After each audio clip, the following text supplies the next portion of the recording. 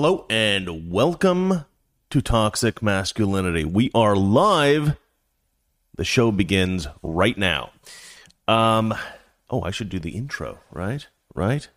Remember, guys, this is the least professional show on YouTube. Toxic Masculinity. All right, so our lovely co-host, Valeria, is once again stuck at work, so she will not be joining us this evening, which is, I know everybody's just going to drop off suddenly the chat. Like, no, Valeria, why even watch the show? Let me see here. Okay. Guys, we actually have some breaking news. This was just covered on Tucker Carlson's show, which I actually watch after my show. I record it and I watch it after my show because I have to set up for my show at the very time that Tucker's doing his show. So I usually miss that stuff. But a friend of mine on Twitter, Brittany, wrote me about this. I knew about the story that was breaking earlier today, but it's about Matt Gaetz. I don't know if you guys have heard about this. It's really just breaking now, but it's a pretty crazy story. It's a really big story. So the New York Times is reporting that Matt Gaetz is a child trafficker and a pedophile and all these nasty things, right? But they're lying. Okay, so this story leaked through the New York Times, and what Matt Gaetz is saying is that this is actually an attempt to blackmail him. This is an extortion scheme to try to take money from him from a former DOJ official. We're going to look at all this because this is a huge story.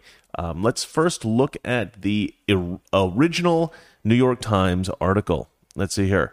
There we go. All right, Matt Gaetz is said to face Justice Department inquiry over sex with an underage girl. An inquiry into the Florida congressman was opened in the final months of the Trump administration. People briefed on it said. Now, this is already suspicious from the very beginning for two reasons, in my opinion. The first reason is because Matt Gaetz is one of the most effective Republicans fighting against the Democrats today, right?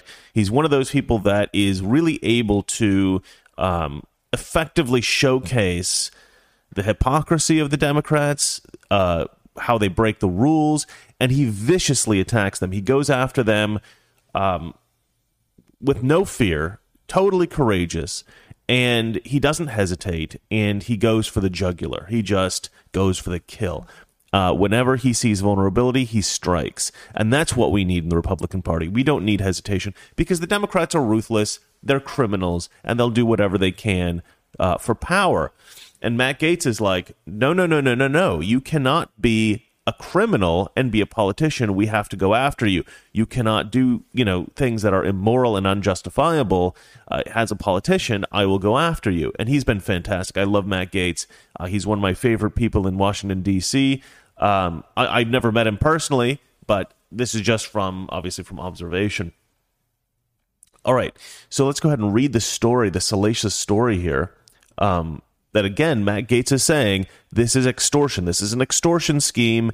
This is not true. This is what Matt Gaetz is saying, and I totally believe him. Oh, I almost forgot to mention the second reason why this is already very suspicious. The second reason is because we know that Democrats use blackmail tactics, extortion, they take bribes, they commit all these kinds of crimes in office. I did a story on this recently about local politicians who do it. I'm researching into how the left does this in Washington, D.C. I'll have a story about that eventually, I'm sure. It's very difficult because the D.C. Democrats are very good at keeping their crimes and misbehavior very secret under wraps. So you really have to dig to get to this stuff. But we've seen it. We've seen that people be extorted, them try to manipulate people, and in this particular case, this fits into a theory that I've had for a very long time. And the theory is that Democrats like to use evidence that they have against you or evidence they've manufactured to try to coerce you into doing what they want, right? And so my thought is there's a lot of people in D.C. with a lot of dirt on a lot of other people in D.C., and some of them may have even dirt on each other. You know, I've got incriminating evidence on you. You've got incriminating evidence on me. It's what I call, it's what everyone calls mutually assured destruction, right? Mutually assured destruction. And this is normally used when talking about nuclear weapons, but you can also use it when talking about having incriminating evidence. And so it's my theory that a lot of Democrats have incriminating evidence on other Democrats, and that's kind of how they're able to get people to sort of agree with them. Everybody get on the same, everybody can be on the same page, that kind of stuff. You can get people in line by extorting them. And whenever I hear somebody compromise their values in D.C. and side with Democrats on things who are maybe a Republican or maybe a moderate Democrat that were, who was stepping back and saying, I'm not going to do this, I'm like, okay, that's the machine. That's the Democrat blackmail machine in action. That's what I always suspect when I see something like that. When it or they might threaten you, right? I believe, now I was going to do a story on this, and because I have so much stuff I'm always trying to research and work out, which, by the way, not all my stories make it into videos. But I was going to do a story about Ross Perot. I don't know if you remember this, but Ross Perot, I believe, was being threatened. I think his daughter was threatened, and so he had to drop out of the race back years ago when he was running for president in the 90s. And then he got because he's like a billionaire, right? He was able to get his daughter into hiding, and then he joined back up, and he ran again. He joined back up, and to me that was a very illustrative moment in how some of the people in Washington D.C. work, or how they think that they can manipulate things. There was something just yesterday. What was the thing yesterday? There was also some kind of manipulative thing that happened. I don't remember. But this one, I think that this one will be shown to be false. And the only problem is that I don't think this DOJ guy. He may not be connected to other Democrats, and he also may not. And even if he is, he probably won't give that up, right? So what's going to happen is, he'll be the one prosecuted, nobody else will, even if he is connected to other people. But I do think this is an attempt to take out Matt Gaetz. I don't think there's any validity to this. But let's go ahead and have a look at the accusation here from the New York Times. Representative Matt Gaetz, Republican of Florida and a close ally of former President Donald J. Trump, is being investigated by the Justice Department over whether he had a sexual relationship with a 17-year-old and paid for her to travel with him, according to 3 people briefed on the matter. Investigators are examining whether Mr. Gaetz violated federal sex trafficking laws, the people said. A variety of federal statutes make it illegal to introduce somebody under 18 to travel over state lines. Sorry, not to introduce, to induce. To induce someone under 18 to travel over state lines to engage in sex in exchange for money or something of value. The Justice Department regularly prosecutes such cases, and offenders often receive severe sentences. It's not clear how Mr. Gaetz met the girl, believed to be 17 at the time of encounters about 2 years ago. At the time of the encounter? I don't know. About 2 years ago that investigators are scrutinizing. According to 2 of the people, the investigation was opened in the final months of the Trump administration under Attorney General William P. Barr. The 2 people said, they keep saying the 2 people. We have 2 sources, ladies and gentlemen. There's 2 sources, 2 separate sources, so this must be true. That's what they're trying to suggest there. Given Mr. Gaetz' national profile, senior Justice Department officials in Washington, including some appointed by Mr. Trump, were notified of the investigation, people said. The three people...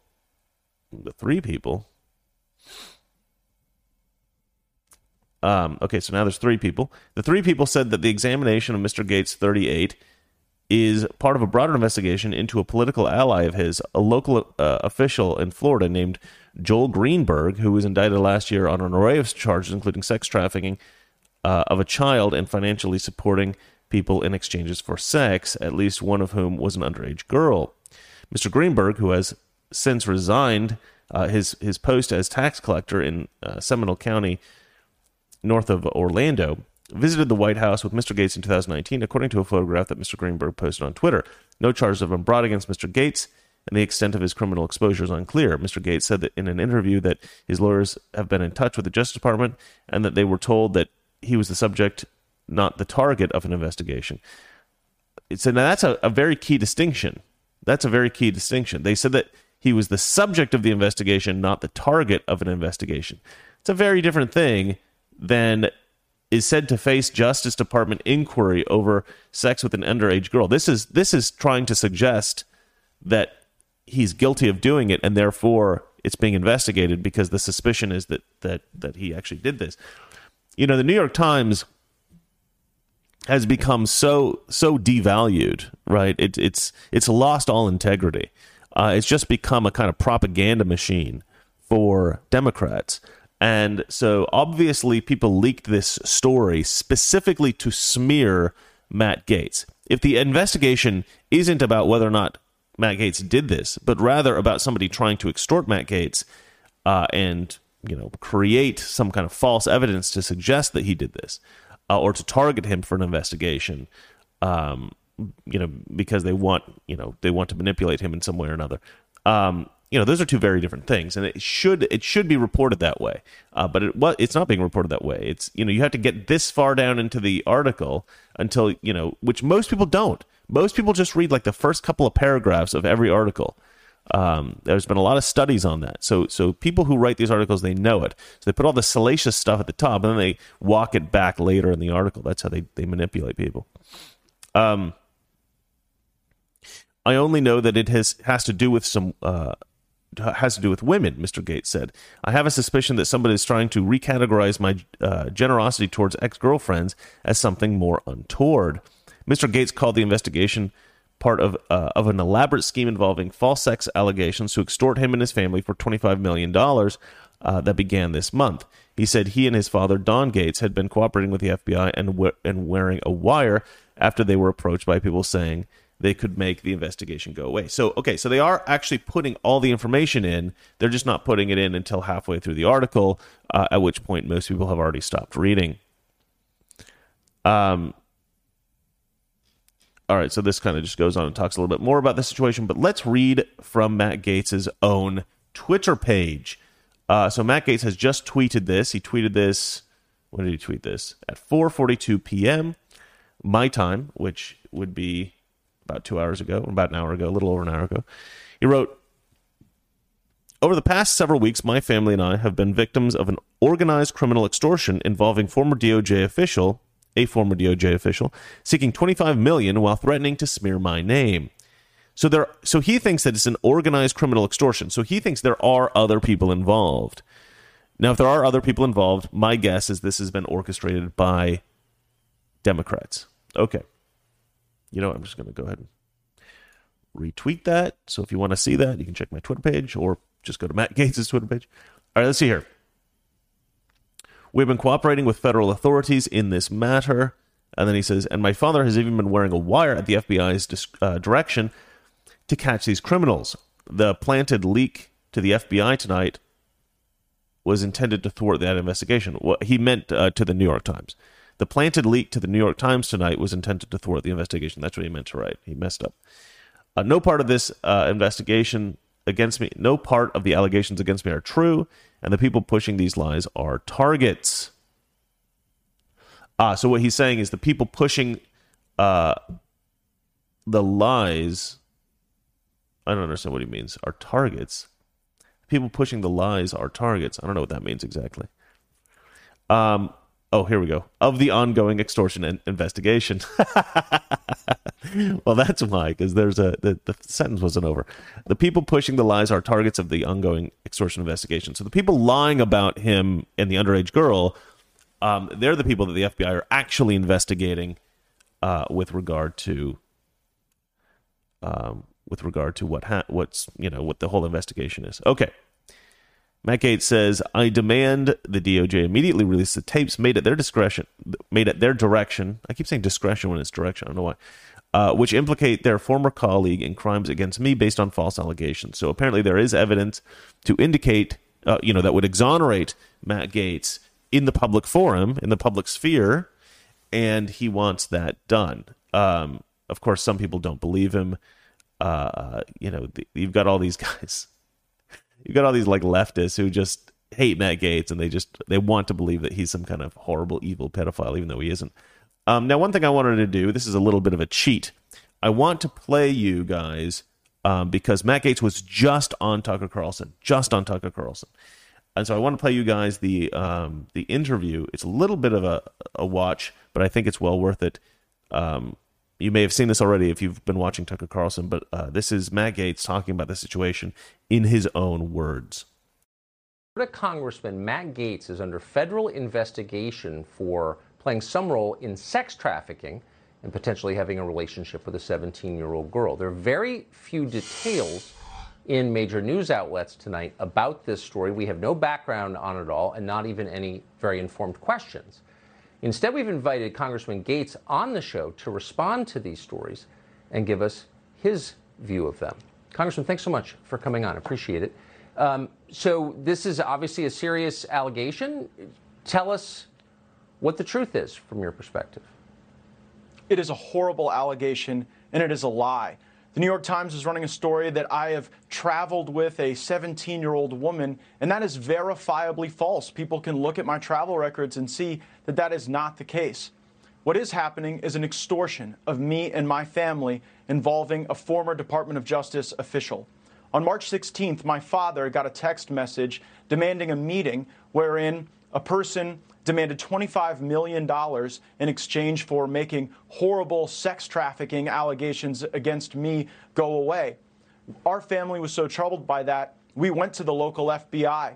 And the FBI and the Department of Justice were so concerned about this attempted extortion of a member of Congress that they asked my dad to wear a wire, which he did with the former Department of Justice official.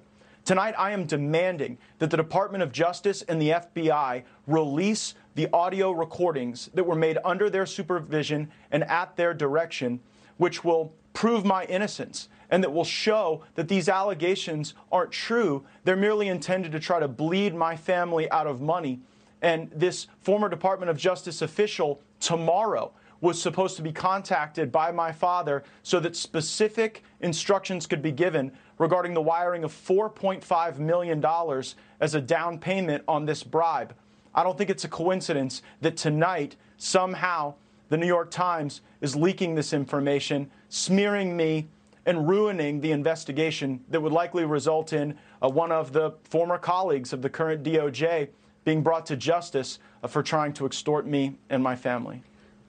So a couple of obvious questions that come to mind, and again, just to restate, this just happened, don't have any other information beyond what we've already said and you have said. First of all, who is this Department of Justice former employee who's trying to extort the money from you, you say? His name is David McGee. He was a top official in the leadership in the Northern District of Florida as a prosecutor. He currently works at the Beggs and Lane law firm. As a matter of fact, one of the recordings that was made at the FBI and Department of Justice request occurred at that law firm, and the money that was supposed to be paid today that would have shown even more evidence of David McGee's work in this extortion scheme, that was foiled by the New York Times story, and I believe that's why this horrible information and these terrible allegations have been used this evening. So you're, and I'll get to the investigation in a sec, but you're saying that David McGee was motivated by greed. He was trying to extort money from your family. That's his motivation, you're saying? I know that there was a demand for money in exchange for a commitment that he could make this investigation go away along with his co-conspirators. They even claim to have specific connections inside the Biden White House. Now, I don't know if that's true. They were promising that Joe Biden would pardon me. Obviously, I don't need a pardon. I'm not seeking a pardon. I have not done anything improper or wrong. But what I am troubled by is the real motivation for all of this. You know, just tonight, Ted Lieu, a Democrat, is calling on me to be removed from the House Judiciary Committee And I believe we are in an era of our politics now, Tucker, where people are smeared to try to take them out of the conversation. I'm not the only person on screen right now who's been falsely accused of a terrible sex act. You were accused of something that you did not do, and so you know what this feels like. You know the pain it can bring to your family, and you know how it just puts people on defense when you're accused of something so salacious and awful. But it did not happen. It is not true. And the fact that it is the basis of this attempt to extort my family tells a lot. And if the FBI and Department of Justice will release the tapes that they are in possession of, the American people will see what is really going on. You just referred to a mentally ill viewer who accused me of a sex crime 20 years ago. And of course, it was not true. I'd never met the person. But I do agree with you that being accused falsely is one of the worst things that can happen. And you do see it a lot. Let's go back to the investigation. You say that it was or is underway. There was an investigation. What is the basis of that investigation? What is the allegation? That's really not very clear from these news stories. Yeah, again, I only know what I've read in the New York Times. I can say that actually you and I went to dinner about 2 years ago. Your wife was there, and I brought a friend of mine. You'll remember her. And she was actually threatened by the FBI, told that if she wouldn't cop to the fact that somehow I was involved in some pay-for-play scheme, that she could face trouble. And so I do believe that there are people at the Department of Justice who are trying to smear me, providing for flights and hotel rooms for people that you're dating who are of legal age is not a crime. And I'm just troubled that the lack of any sort of legitimate investigation into me would then convert into this extortion attempt. I don't remember the woman you're speaking of or the context at all, honestly. But I would like to know who. So they're saying there is a 17-year-old girl who you had a relationship with. Is that true? And who are they? Who is this girl? What are they talking about, the New York Times? The person doesn't exist. I have not had a relationship with a 17-year-old. That is totally false. The allegation, as I read it in the New York Times, is that I've traveled with some 17-year-old in some relationship. That is false, and records will bear that out to be false. How long has this investigation been going on? Do you know? I don't know. When were you first informed of it? Again, I really saw this as a deeply troubling challenge for my family on March 16th when people were, talking about a minor and that there were pictures of me with child prostitutes. That's obviously false. There will be no such pictures because no such thing happened. But really on March 16th was when this got going from the extortion standpoint. So what happens next? I mean, you can see there is this investigation, I guess a criminal investigation. I'm not quite sure where the sex trafficking part comes in. I don't, again, for the fifth time, I don't really understand this story very well. But where does it go from here? I mean, you've made an allegation against someone by name on the air and accused him of trying to extort millions of dollars from your family. What happens tomorrow? Well, what was supposed to happen was the transfer of this money that would have implicated the former colleague of these current DOJ officials. But that's obviously not going to happen tomorrow because the New York Times story was leaked in order to quell that investigative effort. So here's what needs to happen next. The FBI and the Department of Justice must release the tapes that are in their possession that were done at their direction. Those tapes will show that I am innocent and that the whole concept of sex charges against me was really just a way to try to bleed my family out of money and probably smear my name because I am a well-known, outspoken conservative, and I guess that's out of style in a lot of parts of the country right now. Yeah, so this is a great interview. I'm so glad that Tucker did this, and he asked exactly the right questions, right? So the question that needed to be asked was, did you ever date a 17-year-old girl? And that's perfect. That's a perfect question because that's really where I think people will think, okay, maybe Matt Gaetz did date a 17-year-old girl. Maybe he didn't think he did anything wrong, but maybe he actually did something wrong or whatever. But if he's never actually even dated a 17-year-old girl, then none of this is possibly true, right? At least according to the story as they've put it in the New York Times, or that he's ever had anything to do with any of these underage girls. it's the kind of story that you can tell certain people, and if they want to believe it, they just will, right? So it doesn't really matter if it's true. It doesn't really matter if there's any.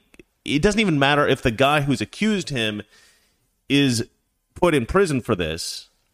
It doesn't matter. Like, it doesn't matter how much exoneration Matt Gaetz goes through. There will be certain people who will always believe this. They will stick to him forever just because of the accusation. You know, this is like what happened with Trump and Russia. There are still many Democrats out there who think that Donald Trump colluded with the Russians to steal the 2016 election. If you ask a lot of Democrats, they'll say that still to this day. You know, if you talk to people about what he was intending the message he was intending to send to the Ukrainian president, there are many Democrats today who will still say that, he was trying to get him to dig up or to manufacture false evidence of wrongdoing by Joe Biden. They'll tell you that they believe it because it was an accusation that was made in the press. You know, it was made by a lot of Democrats in Washington D.C.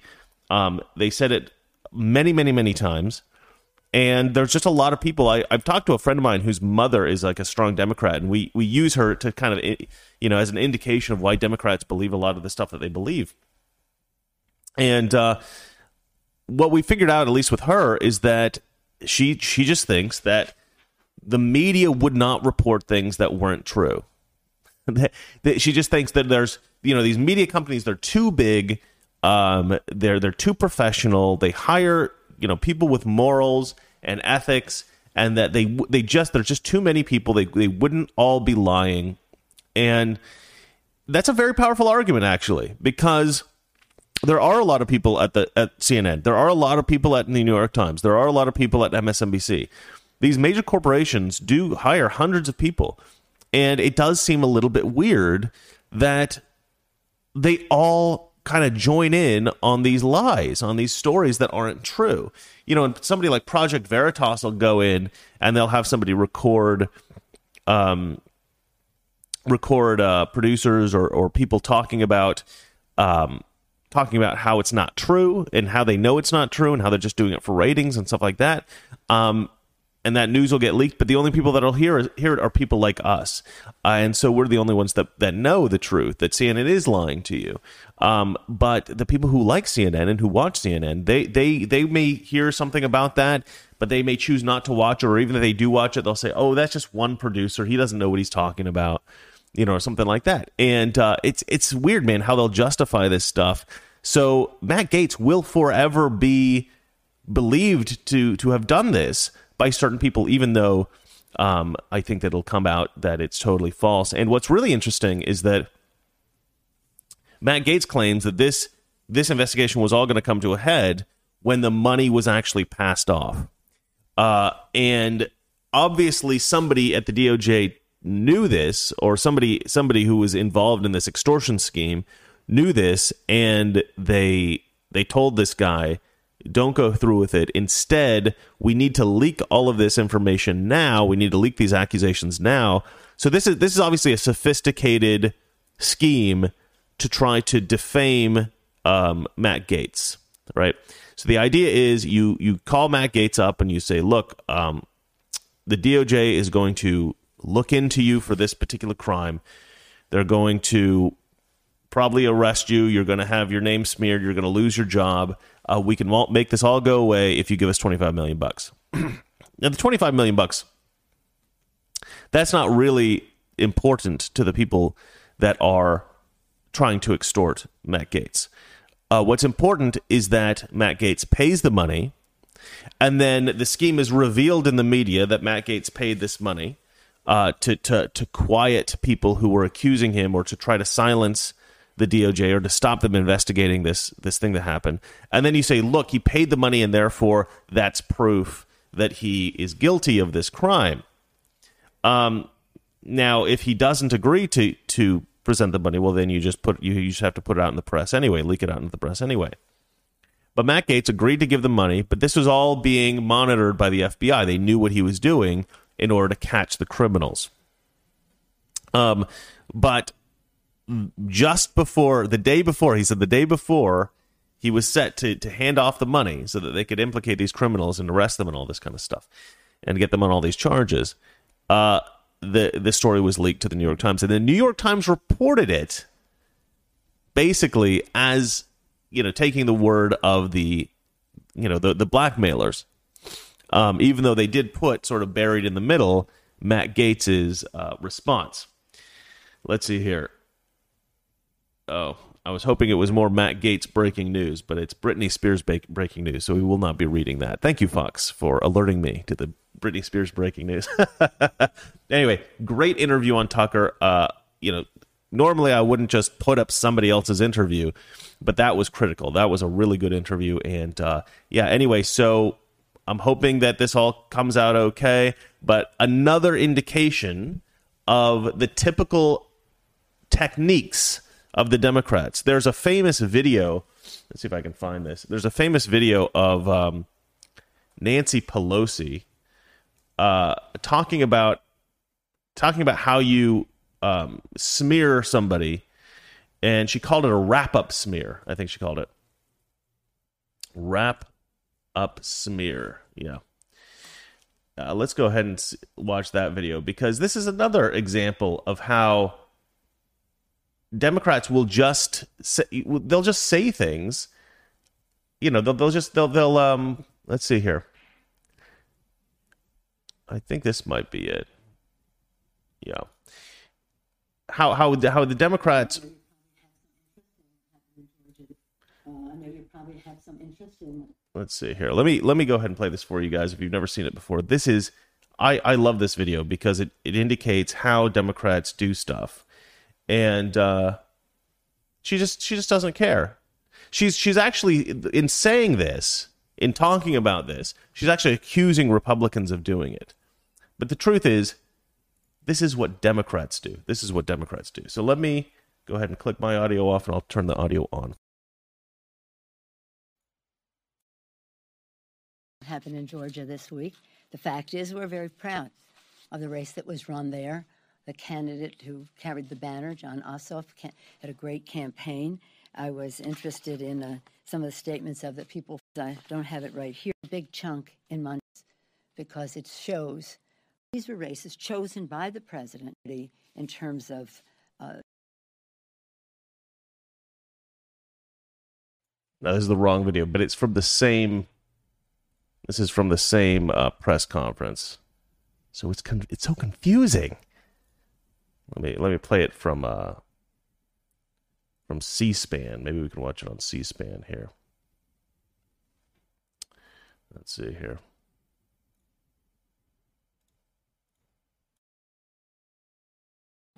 A negative ad. So is it worth it to try and, I guess, rehab your image in some of these Republican districts, or to sort of present what you've done, or are you guys more focused on just the Well, people say to me all the time, you raise more money than anybody. Maybe not the Obamas and the Clintons, but I've not run for president. Why don't you spend some of your money on yourself? Go out there and say what you did, this, and this. But, it's just not. Maybe I should, but the fact is, what I want to do is have these members present themselves. Because basically, at the end of the day, that's what people are interested in, that contrast. So they focus on something else. You merchandise it. So they don't want them to see that contrast. So they focus on something else. And it's a diversionary tactic. It's a self-fulfilling prophecy. You demonize, and then we call it the wrap-up smear. If you want to talk politics, you call it the wrap-up smear. You smear somebody with falsehoods and all the rest, and then you merchandise it. And then you write it, and they'll say, see, it's reported in the press that this, and this. So they have that validation that the press reported the smear, and then it's called the wrap-up smear. Now I'm going to merchandise the press's report on the smear that we made. And it's a tactic. It's a tactic. It's a tactic. Look how smiley she is the whole time she's talking about that. What a slimy, horrible person. So, yeah, so they're actually pretty open sometimes. Every once in a while, they're pretty open about how corrupt they are. you just have to read between the lines. So if she's saying that Republicans are doing this thing, let me give you an incredibly detailed explanation of how this exactly works.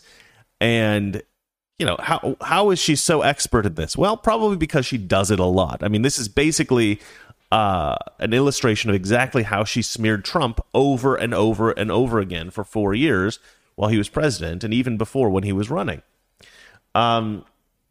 Anyway, Democrats are criminals. What do I say on this show? Democrats are criminals. If you vote for a Democrat, you're voting for a criminal. All right, let's move on to the next story. What is the next story? That's a great question. Okay, we got the Matt Gaetz one. Oh, yeah, Biden. Oh, here we go. Let me just look at my list here. All right, next story. Joe Biden's $4 trillion infrastructure plan has massive tax hikes. All right, so let's look at this. Oh, that's an adorable little bat. Hold on, I think I got to refresh the page here. All right, Biden to announce up to $4 trillion infrastructure plan with massive tax hikes. All right, so Biden will outline his massive... Oh, hold on. You couldn't see the adorable bat because I don't have the desktop thing on, right? Yeah, there we go. All right, so here's Psaki. You know what? Let's just listen to Psaki for a second. I want to hear what she has to say. Let me just say that the speech tomorrow is about making an investment in America. Not just modernizing our roads, our railways, our bridges, but building an infrastructure of the future. So some of it is certainly infrastructure shovel-ready projects. Some of it is how do we expand broadband access. Some of it is ensuring that we are addressing the needs in people's homes and communities. So there are a range of components that he'll talk about when he proposes his ideas tomorrow, when he lays that out in his speech in Pittsburgh. And how much more should wealthy Americans expect to pay? Will the top marginal rate go back to 39.6% under this proposal? Well, I expect that tomorrow, again, the speech is really about his vision for creating jobs, good-paying union jobs, and really investing in the industries of the future. But he thinks it's the responsible thing to do, to propose a way to pay for that over time. So, and he also believes that there's more that can be done to make the corporate tax code fair.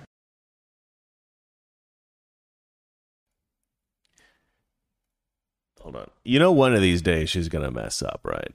One of these days she's going to be like, she's going to say she, or she's going to say they instead of he, talking about Joe Biden. Because this is not Joe Biden's vision. This has nothing to do with Joe Biden. But she's good at pretending. She's good at pretending that it is. I say here, President Biden will outline a massive $3 to $4 trillion infrastructure plan Wednesday, which will create 4 tax increases worth around 1.8 trillion. I don't know. I can't read. The White House revealed. Listening to her is painful, I gotta say. All right.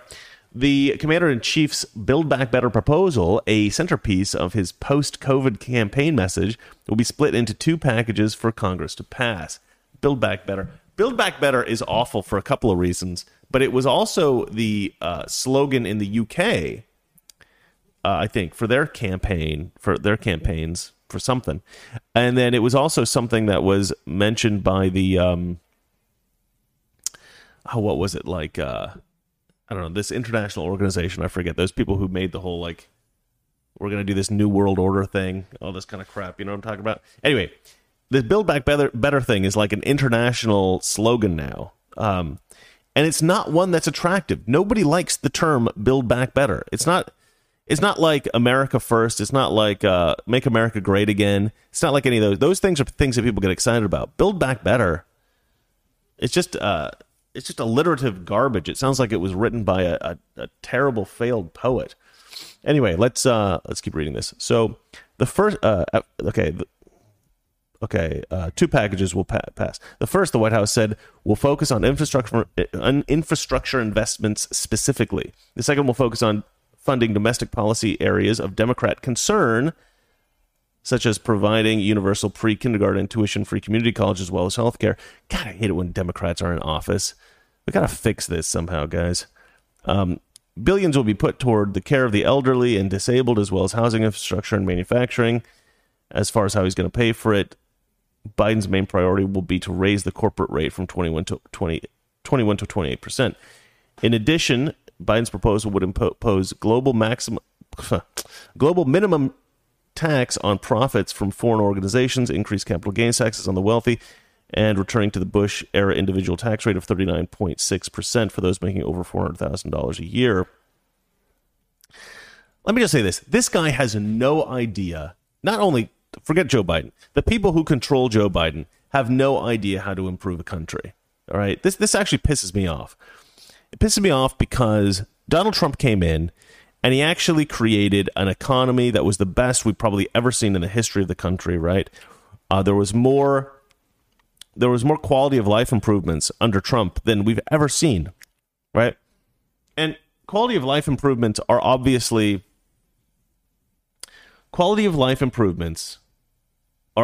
facilitated by advancing technologies. All right, so especially since the 1990s and the internet and the development of smartphones and stuff like that, we've seen huge quality of life improvements, right? I can tell my little black box over there to turn the lights on, and they'll turn the lights on. You can now buy a massive OLED flat screen TV, even if you're a sort of like middle class person. Whereas before, it was like something only the uber wealthy could afford.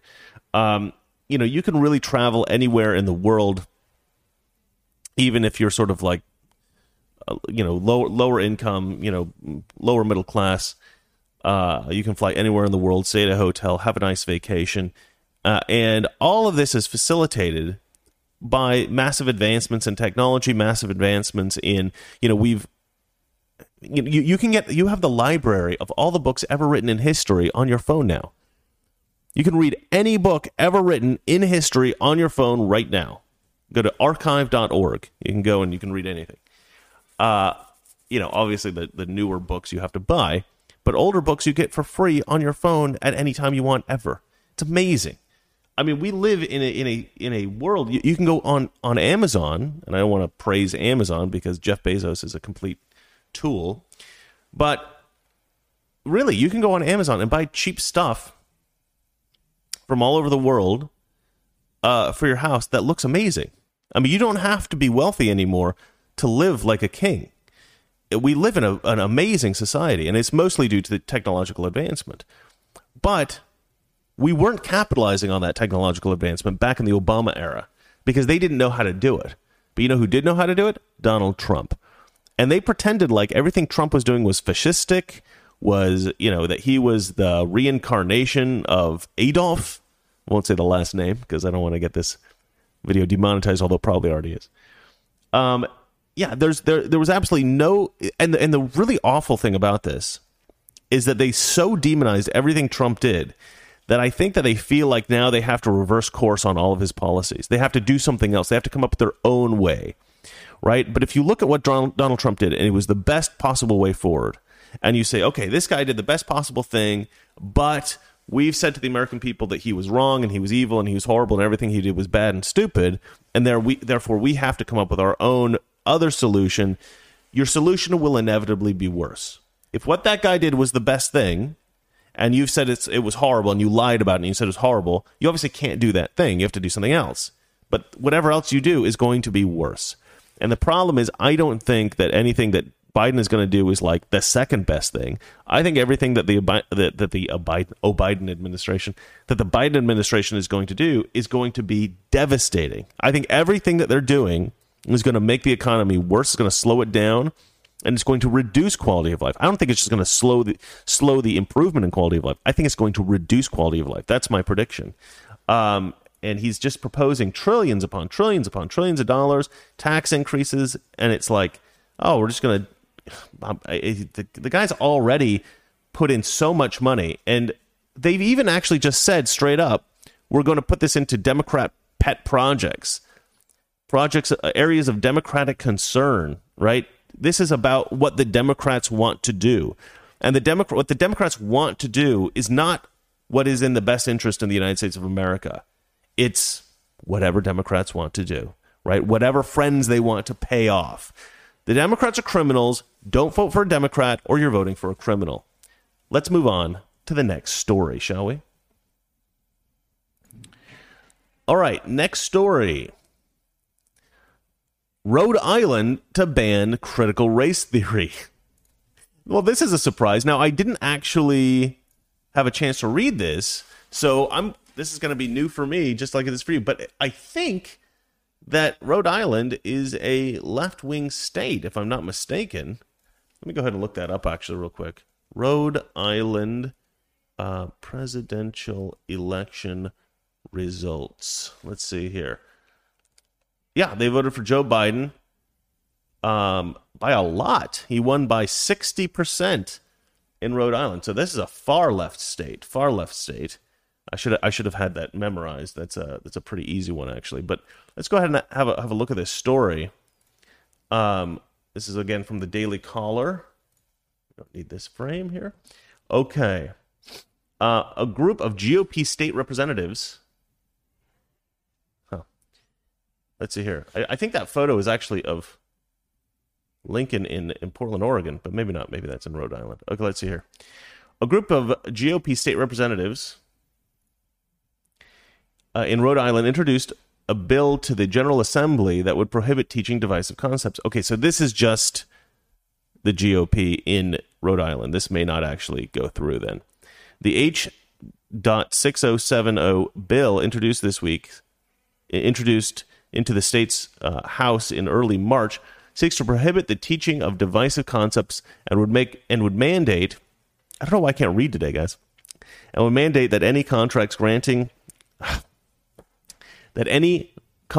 grant, or training program entered into by the state or any municipality include provisions prohibiting teaching divisive concepts and prohibiting making any individual feel discomfort, guilty, or anguish. Discomfort, guilty, anguish, or any distress on account of their race or sex. All right. Let's see. Additionally, the bill offers 10 definitions of what should qualify as a divisive concept banned from public education. Yeah. I'm always a little bit hesitant when it comes to banning speech. I don't think speech should be banned. But in the case of critical race theory, oh, hello. I didn't mean to do that. Something has to be done, but I don't know about banning. Let's see here. Christopher Rufo writes, breaking, Rhode Island has introduced legislation to ban critical race theory training programs. The bill would prohibit public institutions from promoting race essentialism, collective guilt, and neo-segregation. Let's go, Rhode Island. I don't know if I'm as happy about it as other conservatives. Let's hear. Concepts deemed controversial enough to consist banning include assertions that any individual by virtue of their race or sex is inherently racist, sexist, or oppressive, whether consciously or unconsciously, or individuals should feel discomfort, guilt, anguish, or any other form of psychological distress on account of their race or sex, according to the document. The Rhode Island House Committee on Education will debate Wednesday on the bill, NBC 10 reported. Introduction of the proposed legislation comes days after Providence Mayor George Elorza unveiled the findings of a study that reportedly shed light on separate but unequal existence of blacks, indigenous, and people of color communities in the state. The number of city leaders involved in the study have already spoken out against the bill. Reconciliation and the resulting reparations really is for everyone's benefit. Reparations is for everyone's benefit. If we don't call out our history and understand it, history will have shown that we'll repeat it and have repeated some of these wrongs for too long. All right. But, here's the funny thing about the separate but unequal thing.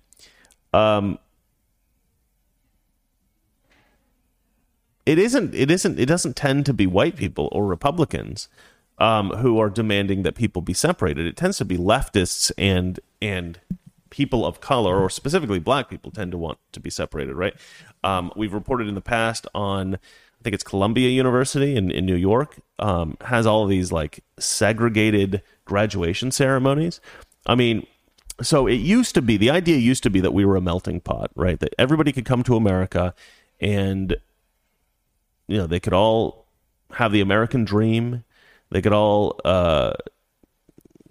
take advantage of the generosity of the American system and how, how much equality that there is here and how much opportunity that there is here. But the one thing that was expected of everybody is that they would melt into the country. That is, they would, a little bit of the essence of their own personality, their own culture would be absorbed into the country, but for the most part, they would assimilate into the culture of the country that they were moving into, right? This is the natural course of, what you do. If you respect a place and you like it and you want to go there, the assumption is that you're going to want to embrace the culture that they have there.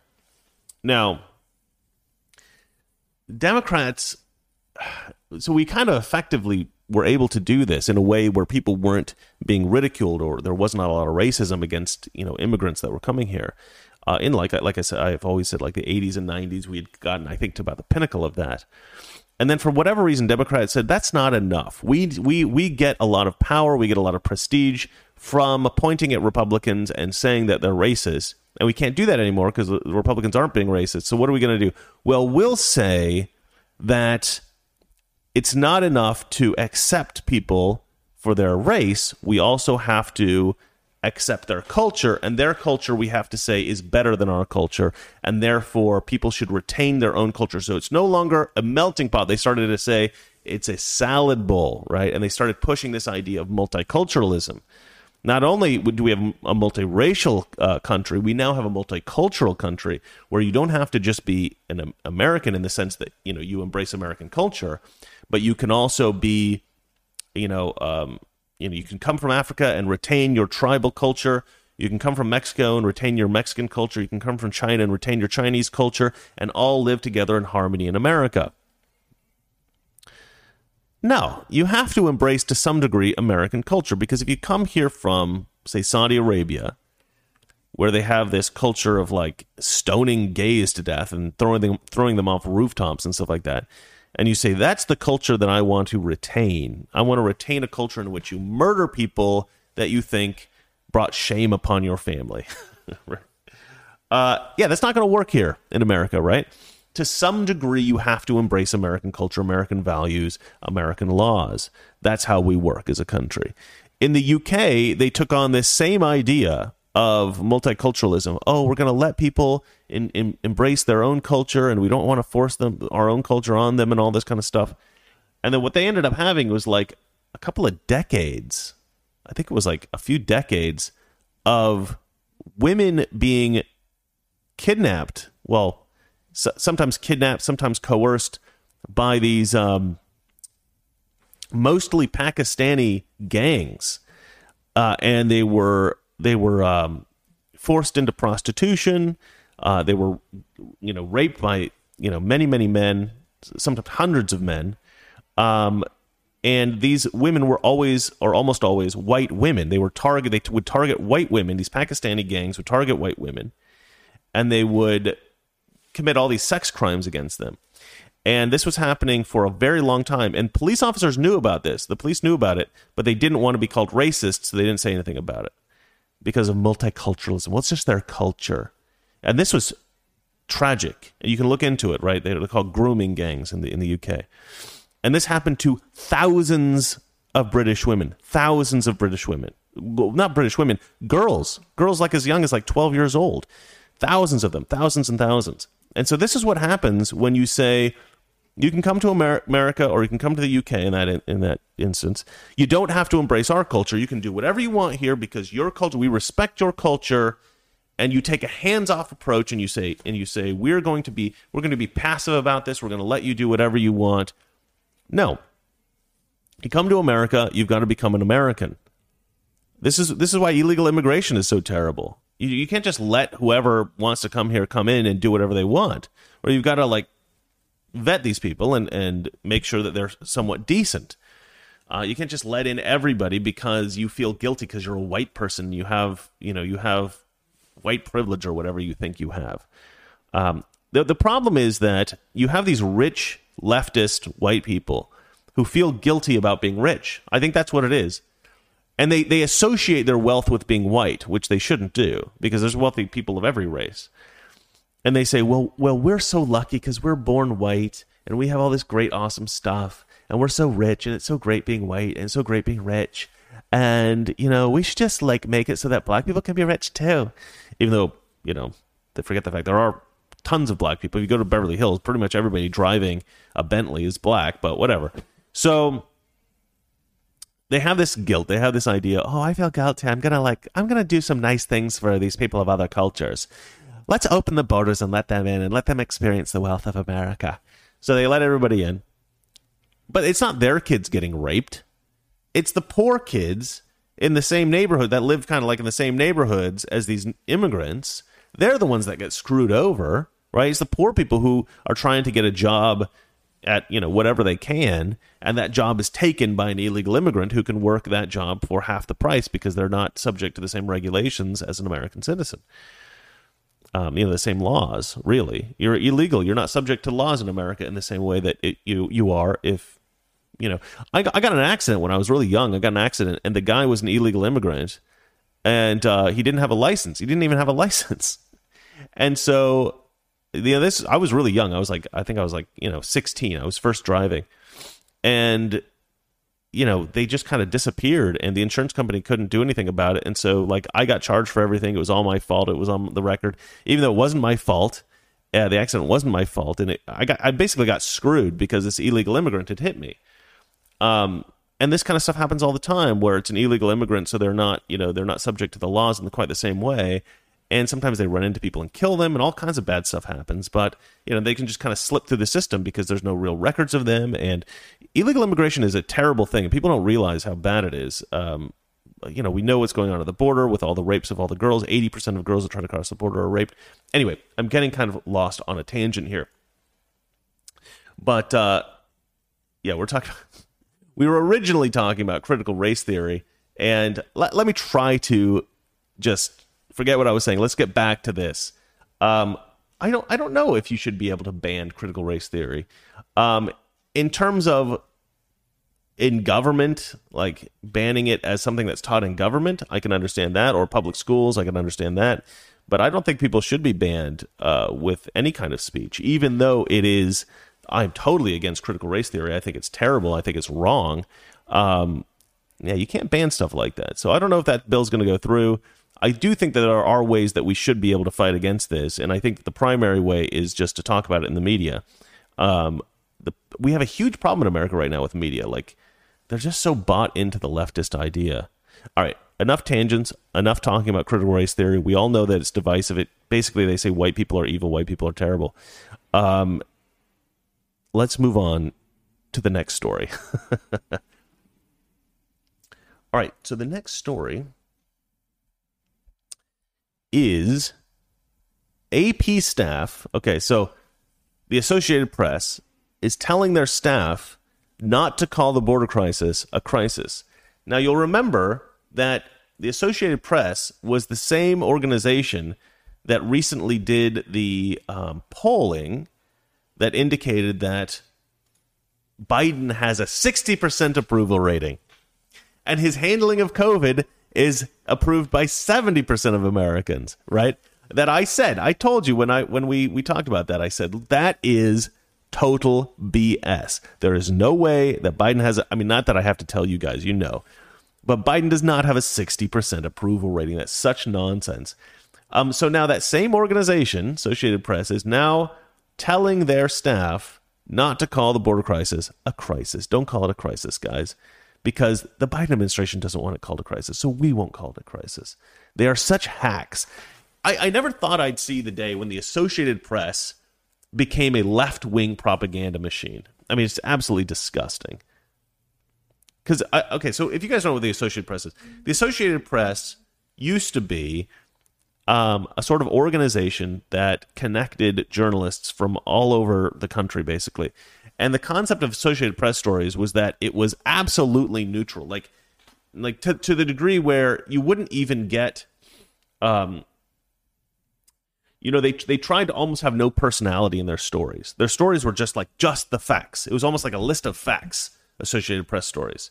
And other newspapers and stuff would pick up Associated Press stories, and then they would sort of modify these stories sometimes to kind of make them a little bit more interesting, right? And they would say the Associated Press reported that XYZ, right? And they would fill it in with their, with their style of whatever their newspaper was or whatever their journalists were, however they were writing their editorial style.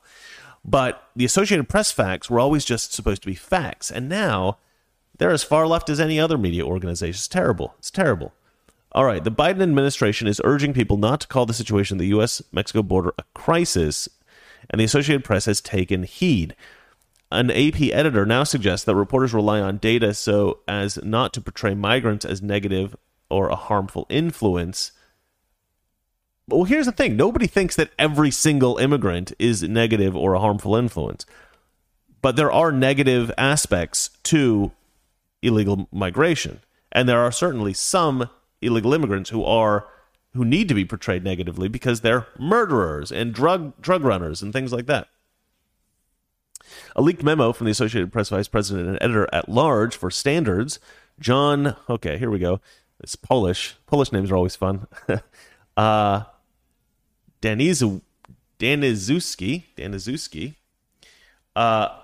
let's see here, told AP staff to aim for, quote, accurate and neutral language. Accurate, I agree with. And neutral, I actually agree with, too. But I don't think that that's actually what they're aiming for. And that the definition of crisis has not been met by the disastrous situation at the U.S.-Mexico border. Has not yet been met. So the disastrous situation at the U.S.-Mexico border has not yet reached a crisis level definition. You couldn't say that it's a crisis yet.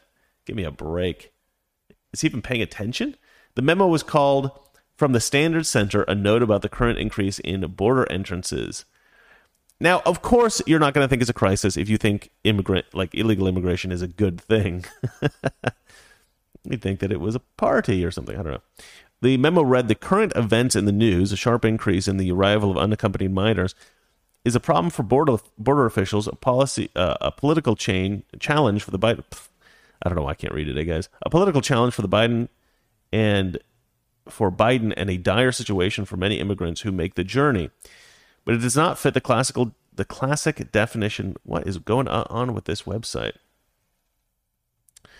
The classic dictionary definition of a crisis. Yes, it does, actually. It totally does, actually. If you recognize the problems with illegal immigration, it is a crisis, yes. Daniszewski said that if the word crisis is used, we need to ask of what and to whom. And you should. And you should write that story, Associated Press. There could be a humanitarian crisis if the numbers grow so large that officials can't house the migrants safely or in sanitary conditions. They can't. Okay? If 80% of the women on that migration are being raped, that's a crisis. That is a crisis. That alone. That's just one problem. Okay. Migrants may face humanitarian crises in their home countries. In theory, there could be a security or a border crisis if officials lose control at the border, allowing people to enter unencumbered in large numbers. But in general, avoid hyperbole calling anything a crisis or an emergency. Okay, therefore, it goes on to say, we should avoid or at least be highly cautious about referring to the present situation as a crisis on our own, although we may quote others using that language. The AP has no problem referring to events at the U.S.-Mexico border as a crisis, or has had no problem referring to the... okay, let me read this again. The AP has had no... Fuck. I can't read today. I don't know what's going on, guys. The AP has had no problem referring to events at the U.S.-Mexico border as a crisis in the past. They repeatedly used the term when Trump was in office, and even during the Obama years. Certainly, if it was a crisis then, it is a crisis now. While other news organizations continue to use the term, it appears crisis will no longer be in the Associated Press's vocabulary when describing the situation at the border. Yeah, see that, and this last part here, that's really the problem. Where they say that they've had no problem referring to the events at the U.S.-Mexico border as a crisis in the past. They repeatedly used the term when Trump was in office. That's really the problem. Because saying that it's a crisis when Trump is in office and then stopping using it when Biden's in office because you're a Democrat and because the Biden administration obviously doesn't like it, that's where we see the problem here. And it's such a shame because the Associated Press used to be the organization that you could go to and you knew that you were going to get just the facts.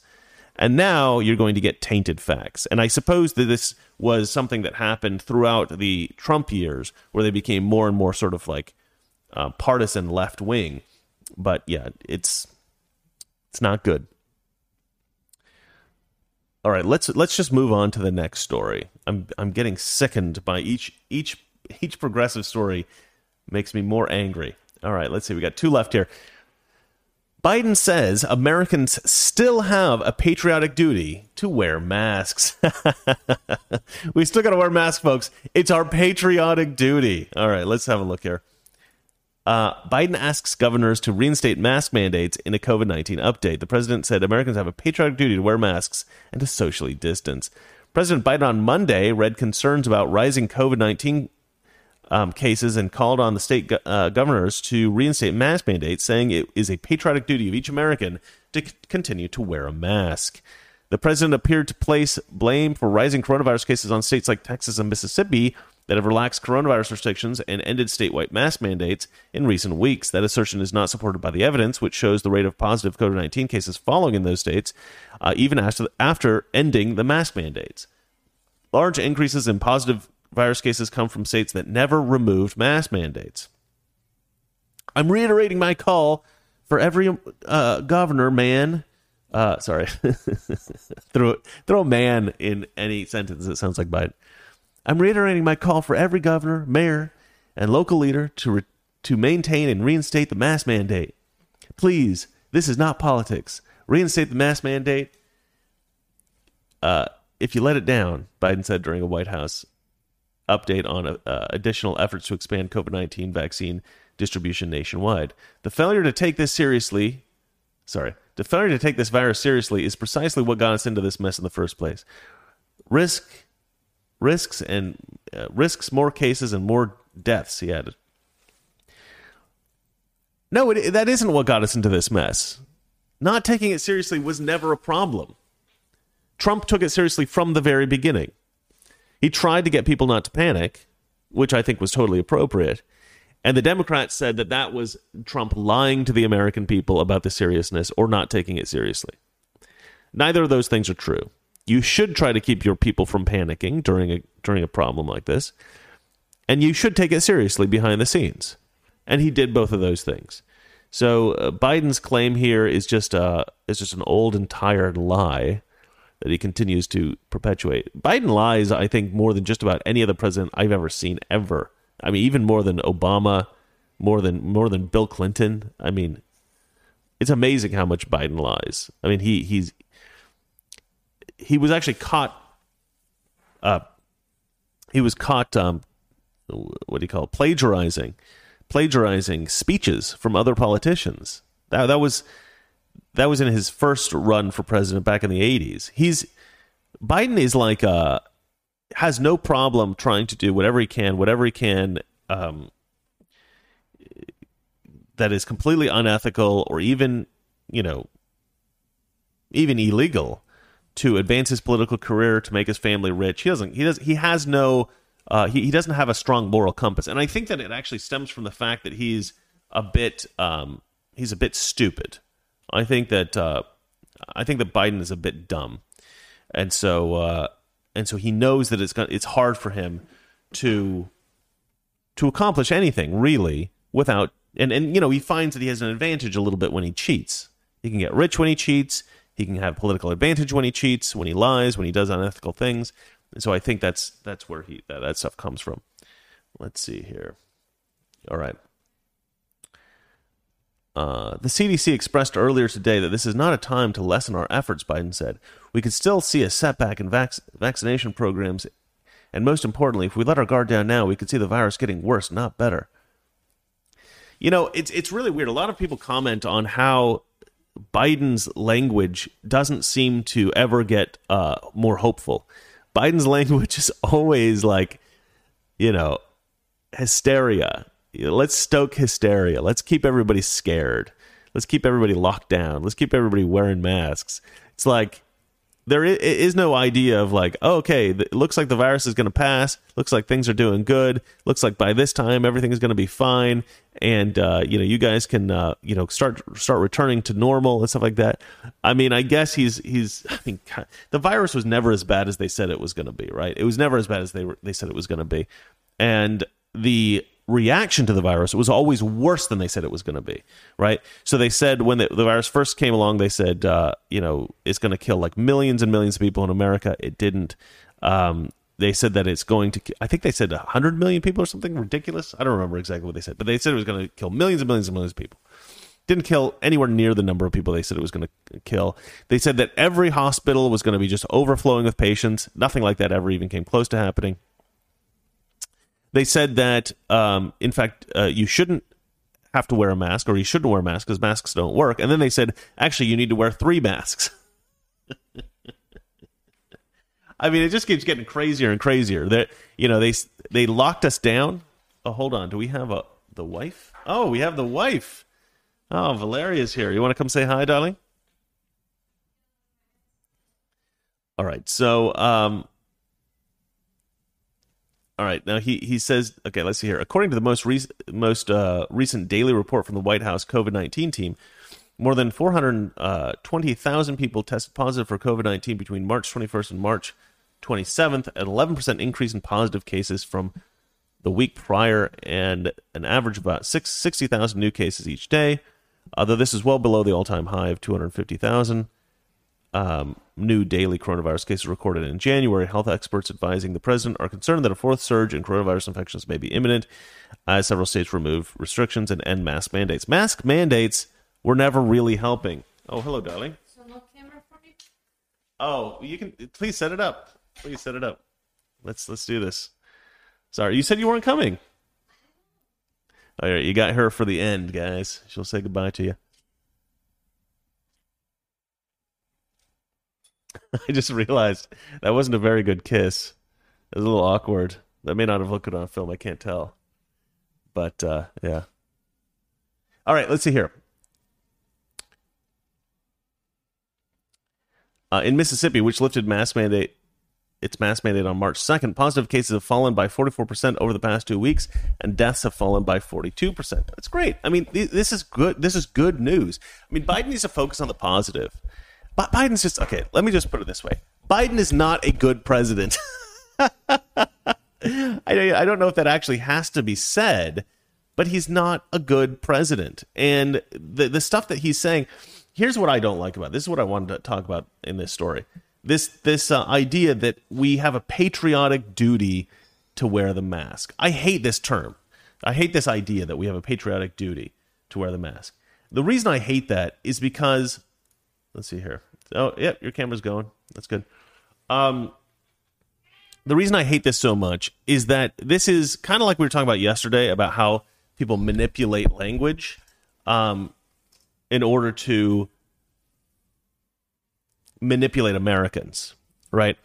So is wearing a mask, does that have anything to do with patriotism? Does that have anything to do with your love of the love of your country? No, it's not a patriotic duty. I mean, it's kind of like the language they used in war, right? Sacrificing in World War II certain things, certain luxuries was considered patriotic. That sacrifice was considered patriotic. And people believed that was true because we were fighting in a war. Now, the whole idea of wearing a mask being patriotic, nobody really believes that. I mean, wearing a mask, if you believe that it will stop other people from getting sick, is a sacrifice, you could say, that could be made in order to protect other people. So it's a maybe a sympathetic thing, or it's a kind thing to do. I think that your camera should be a little brighter, darling. Okay. But it's certainly not a patriotic thing in particular. I would say that, yeah, I don't. Here's the thing. The most patriotic, if you want to use that manipulative language, but I would say the kindest thing to do, if you believe that you have been infected with COVID, is not to go out and cough on people. Like, to me, that is what you do. You just you can quarantine yourself until you're healthy again, right? Which is what most people do anyway, and it's what most people do when they have the flu. Like if you have the flu, you stay in home bed, you try to get better. Once you're better, then you go outside. So with COVID, yeah, you can get some old people dying. So, okay, once you feel a little bit of a sickness coming on, you stay home just to be sure. Once the sickness passes, you stay home maybe a couple of days extra just to be sure, and then you don't infect anybody. The people who are not kind, the people who are a bit cruel or selfish, they're the people who know they're sick and they go out anyway because they're like, well, I really wanted a donut, or I just felt a little cooped up. Now, that's awful, because if you happen to cough on an old person, you could kill that old person. And so it's a very unkind, unsympathetic thing to do. But wearing a mask, if you're sick and you go, oh, I'm going to go outside, but I can do it because, that may have actually made more people sick. This idea that masks protect everybody. Oh, if you're sick, it's okay. You can go out and get your donut, because if you wear a mask, that masks are magical. They'll just stop everybody getting sick. Of course, it's magical. Did you see what happened in California where everyone were wearing masks from the beginning? I know. We had some of the most severe mask mandates and also social pressure. Valeria and I went hiking, and it was a trail in which there were several other people walking past us. And just about everyone who looked at us had a mask, and we did not. And they looked at us like we were the devil. They would look at us like we were pure evil, like, oh, look at these non-mask wearers. Don't they know there's a pandemic? Idiots. It's funny. It's kind of interesting. If those people change their mind, or they still like wearing? Oh, no, because they only watch MSNBC. They don't get the real Oh, that's news. a problem. Yeah. I guess you want to move on to the next story? What's the story? I don't have. You don't have any of this. I never I sent don't you have any of this stuff. anything. I'll read it. It's the last story of the day. Okay. Buddy. Black man unleashes anti-Asian attack at Home Depot. This is actually pretty nasty. I don't have footage of the attack, which is good, because I think that this video would probably be taken down by YouTube if I did have footage of that attack. Let me fix my window here. Let's see. Oh, yeah, that looks a little bit better. There we go. All right, so let's see here. Man unleashes anti-Asian attack at New York City Home Depot. A hate-spewing suspect threatened to slash an Asian man at a Home Depot in Brooklyn just a few hours after an Asian woman was attacked by a racist assailant in front of do-nothing onlookers. Actually, the do-nothing on... So this is the one of the woman who was brutally attacked. So this guy over here, he sees this. He's like a security guard. He sees this. He ends up just watching it. And another guy comes over and actually just shuts the door as she's laying in the street suffering after this guy stomps on her head several times. It's weird how black people hate Asians and want to hurt them. It's like, I don't even understand it. Not all black people, of course, just the criminal, horrible ones. But the criminal, horrible white people aren't attacking Asians, so I don't know what the hell's going on. Like, it's a weird cultural thing that's going on right now. I don't know. Do you understand it in any way? I try to think about it. Why? Because I saw all of these footages, like black guy was harassing Asian old guy in the subway. Yeah. But I don't understand. Like, I kind of want to dress up in yellow face, like look all Asian-y, and then like go into a black neighborhood like Charles Bronson and just take them all out. Like anybody who attacks me, just take them out. Vigilante justice in the Asian community. I can do it with my buddy Kurt. I get my Kurt to walk like 20 feet ahead of me. I think we should ask black people why they hate Asians. I don't think the ones that hate Asians are watching my show. I think the black people who watch my show aren't the same ones that are beating up the Asians. But that guy, yes. Is he alive? The criminal who's beating her up? No, he's at large. Large? What is large? At large. Yeah, that's a kind of weird expression, isn't it? Why is it at large? Does anybody know that? Write in the comments if you know what that means. At large means that they've not been caught. That they're still... Yeah. Nobody knows who it is, actually. Okay. Yeah. I don't know why they call it at large. I'm going to look that up. That's fascinating. At large, like I would call it not on a leash or something. That would be more Unleashed. Unleashed. That would be more logical. Black racists unleashed. Next week on MTV. I don't know why that's funny. Okay, let's move on to this story. All right, now this is actually a really kind of a funny story because it was an Asian man, and I think it was a black woman or a white woman. It wasn't an Asian woman, so it was a couple. The man was Asian, the woman, and so he started yelling at the woman for being with an Asian man. This is interesting. So yeah, the 28-year-old victim in Brooklyn was with his girlfriend at the store in East New York around 2:30 p.m. Monday when a stranger approached the couple. It must have been a black girl. So the Asian guy was with black girl, or I'm guessing because the black guy who attacked him was seemed to be mad that he was with a girl who wasn't Asian. And there are some black people who really don't like mixed race relationships, especially when it's a black person with somebody else. Especially when it's a black guy and a white girl. Yeah, they don't like because that. I heard stories. Not all black people have that problem. No. In fact, the black guys with white girls tend to be Republicans. There was a joke about that. There was a whole, I think it was a Key and Peele sketch about that, where they had like the meeting of black Republicans, and for some reason they were all dressed like MacGyver. I don't understand that, but anyway, and then somebody comes in and they go, "Hey, somebody's wife's waiting for them outside," and they're like, "Oh, what does she look like?" And he goes, "She's a white woman," and everybody like leaves. The joke is that black guys who are Republicans all have white wives or white girlfriends. I think I've shown you this sketch before. Yeah. It's a pretty funny sketch. In fact, our friend David Harris Jr. is his wife's white. White. And we also have another friend named Errol, and his wife. He dates. He's single, but he tends to date white girls. He likes white girls, and racist. Yeah, maybe. He's Jamaican, so I don't know what that means. But and then Major Williams, I think his wife is black, and he's black. Yeah, his wife is black. So it's not always true. And actually, I have a couple of good friends who are white who have black wives, which is interesting. I don't know how much. I should ask them how much crap they've gotten from other black people about their relationships with these black women. I've never asked them about it. Anyway, let's keep reading this.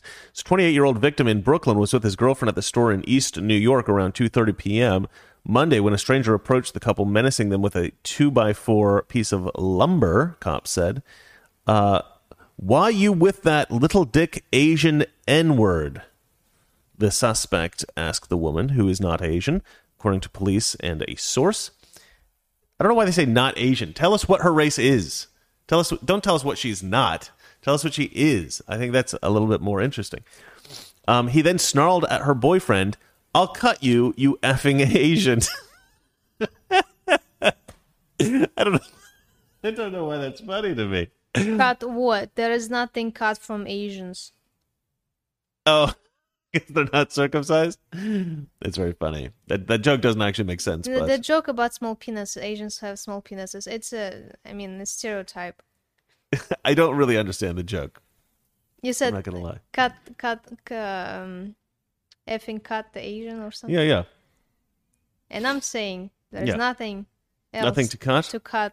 Oh, it's too short to cut? Is that okay? Not a good joke. Well, I'm sure she's got better ones though, ladies and gentlemen. Just give her time. All right, then let's see here. So he says the suspect then fled, and the victim, who lives in Rockaway Beach, Queens, reported the incident to workers at the store before heading to the 75th precinct to talk to cops, police said. The victim described the suspect as black, having a thin build and a scar near his eye, cops said. Cops are now looking for possible surveillance footage. I thought he said he was something like he was a blood or something like that. Oh, yeah, he said, "I'll cut you, you effing Asian." And then he said, "Don't call anyone. I'm a blood. I'll shoot you." Maybe he is. Oh, do you know what that means? I'm a blood. Do you know what that means? No. So are these two, in the 80s, there was two there was basically two major gangs in America, black gangs. One was called the Bloods, one was called the Crips. The Bloods all wore red, and the Crips all wore blue. Mm-hmm.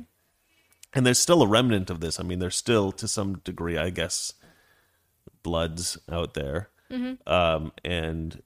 But it's a much less prominent thing than it used to be. It used to be like a very big problem, like a very serious thing. I don't know what really happened to the Bloods and Crips. I should look that up. Let's see here. The attack occurred fewer than 3 hours after a 68-year-old Asian woman was randomly punched and kicked on West 43rd Street in Midtown. An incident caught on horrifying videotape. Well, I would say it's a horrifying incident caught on videotape. I don't know if the videotape's horrifying.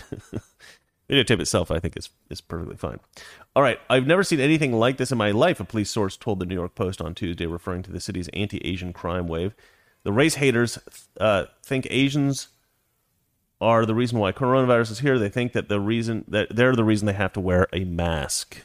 So there's your answer. At least that's what the police officer thinks. So presumably he's interrogated these men, and that's what he's concluded. In the Midtown case, the hulking suspect spat, "F you don't belong here," while beating his Asian female victim in the street as several male workers at a nearby building failed to rush to her aid, according to the footage. And actually, this footage drives me nuts. So let me read the end of this real quick. So it says, one of the workers even appears to just close the door as the subject runs off. That's crazy. The suspects in both incidents are still in the wind, at large, not yet apprehended or even identified, I don't think. The city has seen a 1,300% increase in crimes against Asian Americans since the start of the COVID-19 pandemic, which scientists say appears to have begun in Wuhan, China. And, of course, the story that they're not telling here, which I don't understand because it's the New York Post and they should, but the story they're not talking about is that this increases almost all black people, almost all black men, and that the mainstream media is reporting that this is a problem of white supremacy. It's white supremacists, which is a lie, and this is another indication that this is a lie. I hate this story up here about this guy who had this weird effect to the vaccine because it's really distracting, and every single time I have to try to. There we go. So this is the guy. This is the guy here that attacked the Asian woman. I don't see anything. Oh, well, you didn't turn the TV on? Well, okay. I'm talking to the audience now. I'll see it here. Okay, let's see it there. In 1 second. So this is the guy who attacked this Asian woman, and I don't want to play this video because I don't want it to get deleted off of this because YouTube has a history of deleting my videos if I put any kind of act of violence, even though I'm saying this is bad, this is in the news, doesn't matter. They don't like it. So they show this guy walking past camera, and then they show him beating this woman, like stomping her head multiple times. And then he walks off, and this security guard is just watching, and then this guy comes and shuts the door. Oh, better just shut the door. Don't want any of that in here. Who the hell are these people? Absolute scum. Every single one of those three guys. These are three large men, and they don't yell at this guy like, stop kicking that woman in the head, you psychopath. F off. Like, I'm 5'10". I'm not a huge dude. I would have gone and tackled that guy. Because that's what you do when you see a giant man beating up a tiny woman. You go and you tackle him. I don't care if he's crazy. I don't care if he's got a gun. I don't care if he's got a knife. You go and you tackle him. That's what you do. You do not watch and then go shut the door on this poor lady who's now suffering. Oh, man, I hate these guys. They're probably Democrats. All right. That is it for the news. Darling. Mm-hmm. Do you have any super chats? I did catch 3 super chat. I don't know if you read them. No, I didn't read anything. If you guys have any questions or comments, go ahead and put them in the chat now. We will read them and we will chat about them. What do we got first? First from Frank James. I don't know if it's first one because I couldn't see your live stream earlier. Mm-hmm. From Frank James, is Mexico doing anything to help these refugees?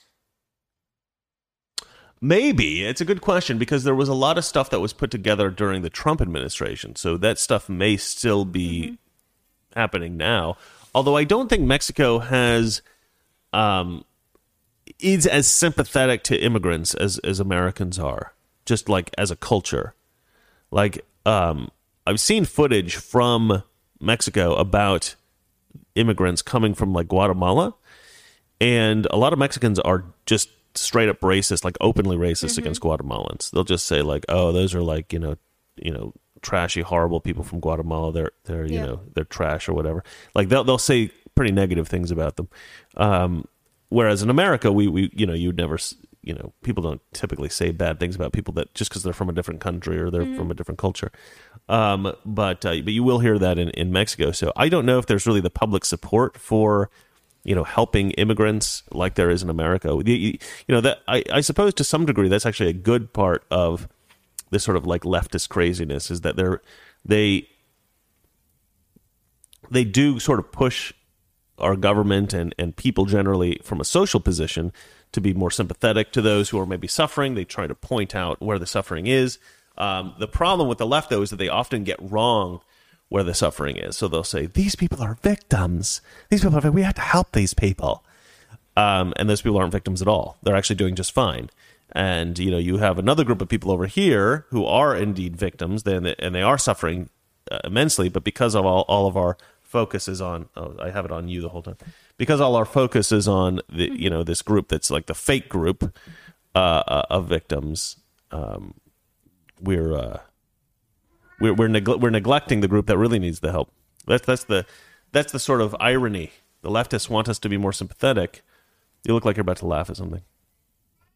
You don't have your camera switched.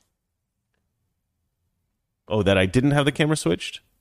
You know, you can interrupt me. I'm afraid to.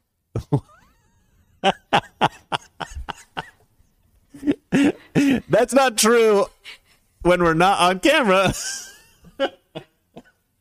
Suddenly we're on camera. She's afraid to interrupt me. Okay, sure. Sure, I believe you. I don't want you to say, I'll beat you later. I'll beat you later. Yeah. Exactly. See? Yeah. That's I'll beat you later because you did not interrupt me. I'll beat you later. Yeah. I always say that. Okay. It's yet to happen, but I'm telling you, one day, Valeria, you're going to get it. All right, do we have another story? Yes. Yes. From Tara Hutch. Hey, buddy. Aston. Stop it. Stop. Chris, yes. I tried to email you about a week ago from your website. How do I get a hold of you? Oh, don't email me from my website. I don't think I have access to that email.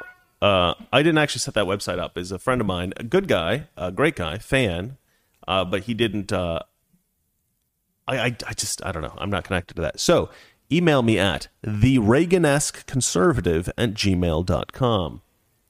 And you'll have to figure out how that's spelled. The Reagan-esque conservative. The Reagan, ESQUE, conservative@gmail.com. It's a long email.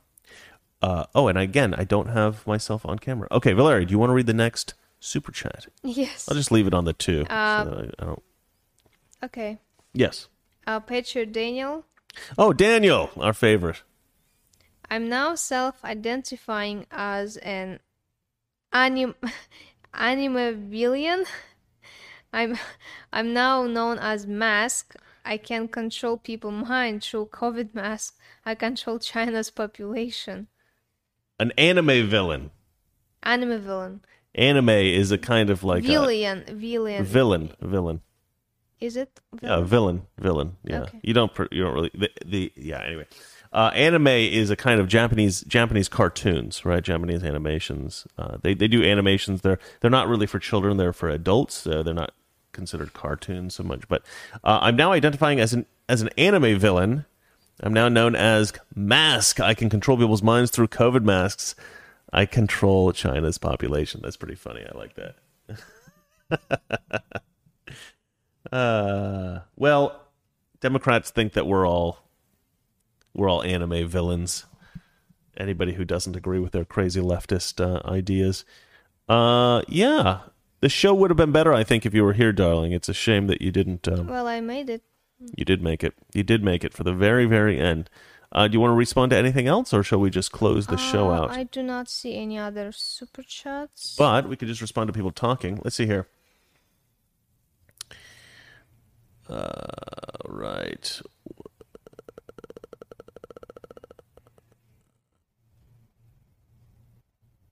Okay. Jeff Beal writes, what do you I think he means, what do you think about these old white politicians who have to gain what do these old white politicians have to gain by making the world hate white people?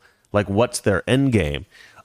So this is the motivations and the intentions of white politicians who try to create animosity against white people. I don't think they really want people to hate white people. What I think they want is for people to perceive a threat or perceive a villain, right? And ideally that villain is white men, because white men mostly vote for Republicans, and they want to demonize Republicans. At the end of the day, they want to demonize Republicans. But they also want to say, I'm your savior. I'm going to save you.